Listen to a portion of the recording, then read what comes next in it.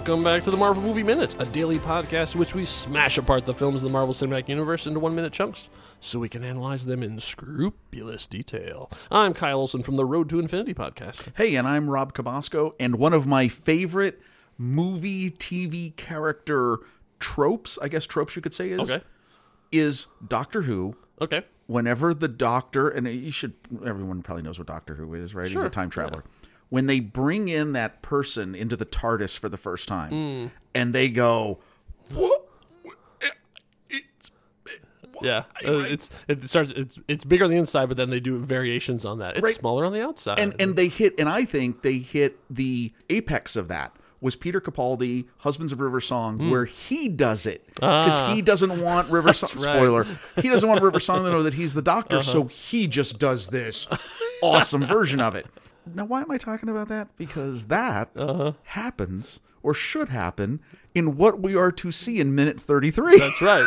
That's right. So here we are in minute 33 of Louis Leterrier's 2008 Incredible Hulk, and there's a very odd edit in this. So for those of us who have been listening along, you know that there was a deleted scene. So the deleted scene was about General Ross meeting with General Greller, and then to collaborate his story, he brings in Blonsky. So Ross is inside the office, walks over, opens the door, calls Blonsky in, and goes there. Well, for whatever reason, they decided to use that footage. So they just take those 3-5 seconds, whatever it is, from that thing and put it in. But when they go, the next shot is them inside of a hangar. Like a big hangar with so lots of big vehicles in it. It's like they walk in and it's in like, wow, your office is inside a hangar? So, I mean, because, this is literally how this plays. The chandelier behind him and, and the ceiling. It's insane. We go from, so we finish the shot of Bruce walking through a forest. Yep. Right? And then immediately we go to Blonsky sitting outside a door. The general opens the door. He looks at him, walks in, goes into the room, closes the door. Yep. They actually make sure that entire segment is in there, and then immediately we're in a hangar. Yeah. It's such a strange choice. Now, a lot of times we're going to nitpick stuff. We're going to dig down into things that you would never notice if you weren't listening to a minute-by-minute podcast. But, this is huge. Anybody who has any sense of spatial reasoning would go, wait, what? Is it goes bigger into an office on the inside? And then yeah, exactly. Either this guy has a huge office, or he's a Time Lord. Yeah, or they've cut to them on the other side of the base immediately. Well, and when you watch was it Zarniwoop in The Hitchhiker's Guide to the Galaxy who had an entire universe inside his office because he didn't want to leave his office? I mean, look, I understand editing and I understand this need. Sure. This is the first time in this movie where I go, no, that was unnecessary. That was completely not right. You can just cut to them walking in the hangar. It's fine. Because it's a wide shot. You establish there, and it's clearly, there's military things there. Yes. You don't have to establish where they are. You'll see that. Right. I don't get this. There's tech all over the place. We get it. Yeah, it's a weird choice. Is this, so here's my question. Yeah. We talked about this deleted scene in minute 32, the previous minute. Yeah. We said it was almost finished. Mm-hmm. Money was spent. Yeah. Does someone say, hey, you got to use 3 seconds of that scene? we cut out the front part where they're in the plane. Listen, cut out the back part where he's I don't care where you put it. Yeah. But bean counters say, listen, you got to make that count. Put it somewhere. We spent hours getting that shot of Is that what this is? Because standing up and walking through a door. Telling the story? No, it's unnecessary. It is absolutely completely unnecessary and confusing. If you were on the team of the editors, let us know what why the is that there? Why is that piece there? It's a strange choice.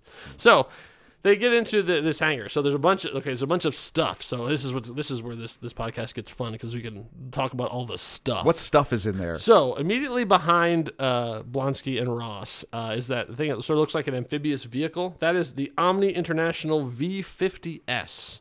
A armored personnel carrier. We're going to see these later on. They're going to show up again. Oh, no, of course. That makes sense then. A little bit of foreshadowing.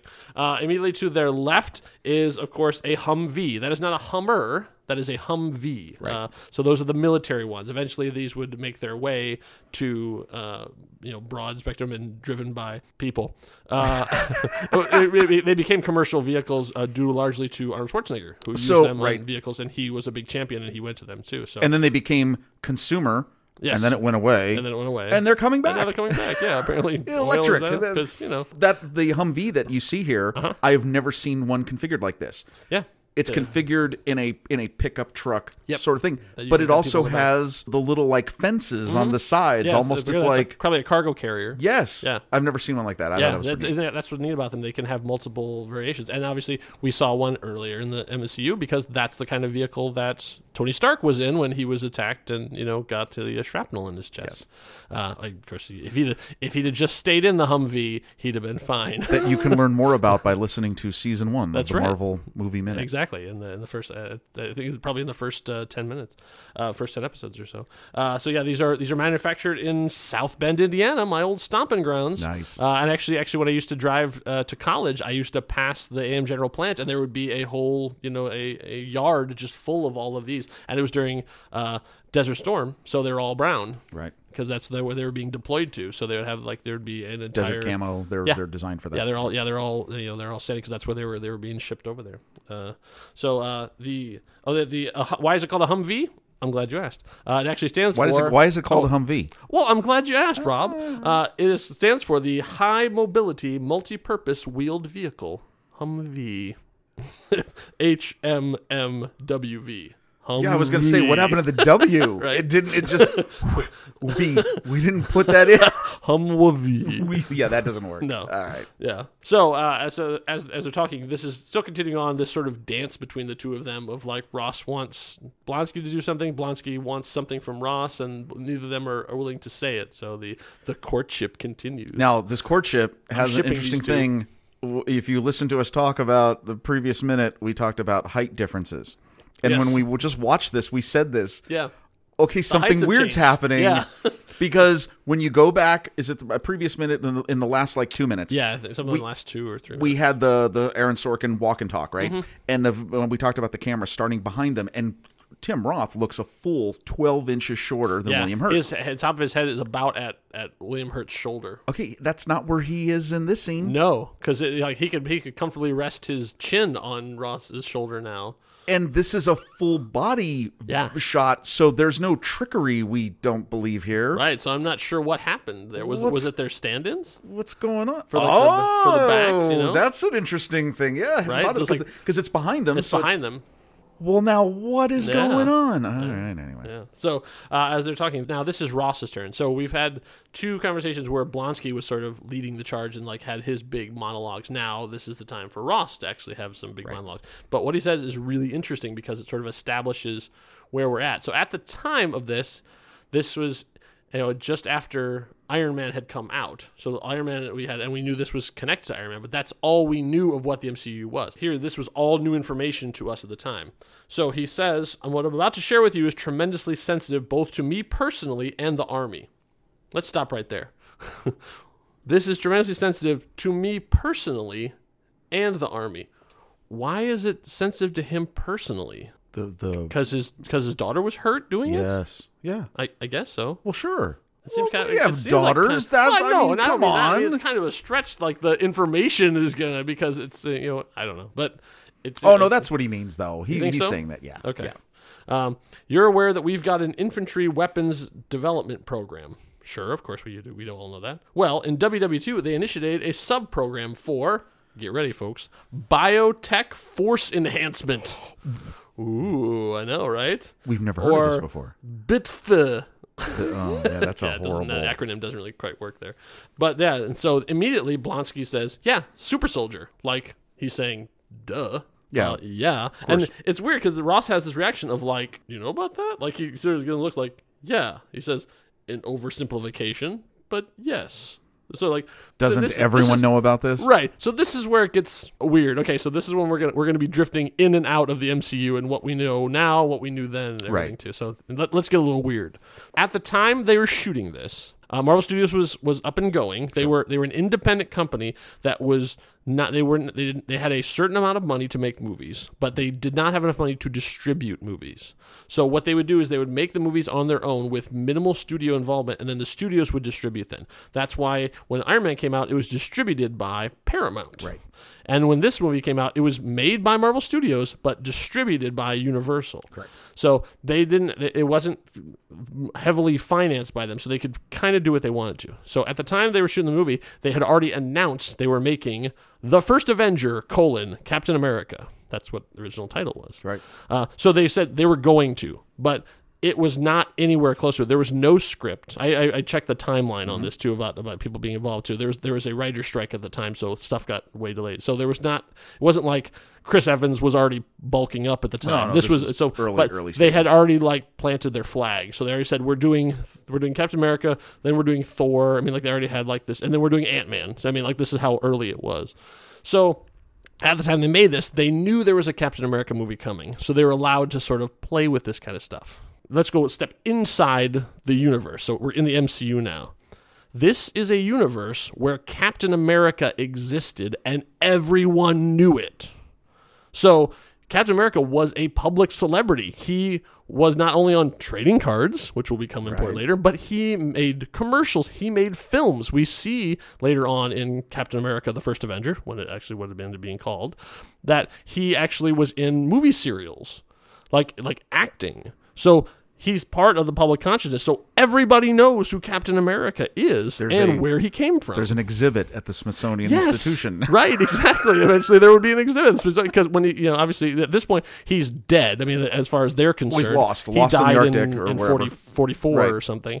But he was a real person who really existed, and there are people alive now who knew him and worked with him and were saved by him. Even though the movie hadn't happened yet, in this universe, all that stuff had happened. So the fact that Ross is weirded out by him knowing Super Soldier was well, yeah, I read it on the back of the Captain America lunchbox I had, Yeah, but Ross didn't have one of those. I guess not. He didn't have trading cards. No, he probably fought in Vietnam. He just played with by his fire age? Yeah. and sharp objects. I think. Obviously they didn't know, and we this is hindsight stuff too. No, But of I find course.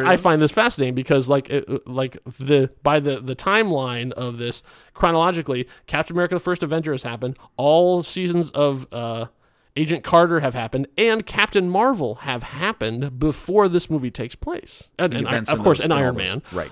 But yeah, chronologically. So this is a universe where they know about Captain America, and they know about aliens. Right. Have I confused everyone? I'm going in and out of metatext. No, so hard. I just think that it's Grant Morrison over here. You can write this off as Ross just didn't pay attention to that. He just was yeah, this is my secret. I hope everyone doesn't know about it, and I'm befuddled if anyone does. Right. But I think that is something to think about, though, is that this is a universe where supposedly Captain America was a one-time experiment that worked and never again. But then, so later on, we'll get into sort of what's left over from that program and stuff too. But now they're just sort of talking about this program that Ross says apparently was reactivated. Right. He says, "I dusted it off, got him doing serious work again, bold work." And so this is my favorite lines in this scene. "Across the hall, they were trying to arm you better. We're trying to make you better." Oh.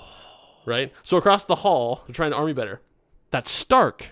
He's talking about Tony Stark. Weapon systems. Right. So Tony Stark is about external. He's about guns and rockets and suits you can wear. But his team is about making the person inside. He's trying to create the next Captain America. Oh, that's such a great line. Right? When you think about what it's meaning. Exactly. That's what I'm leading up to is that's all this prelude is about that, because that is what he's about. He's searching for the next Captain America. Okay, I'm not getting ahead of ourselves. Yeah. But in a final minute of this podcast,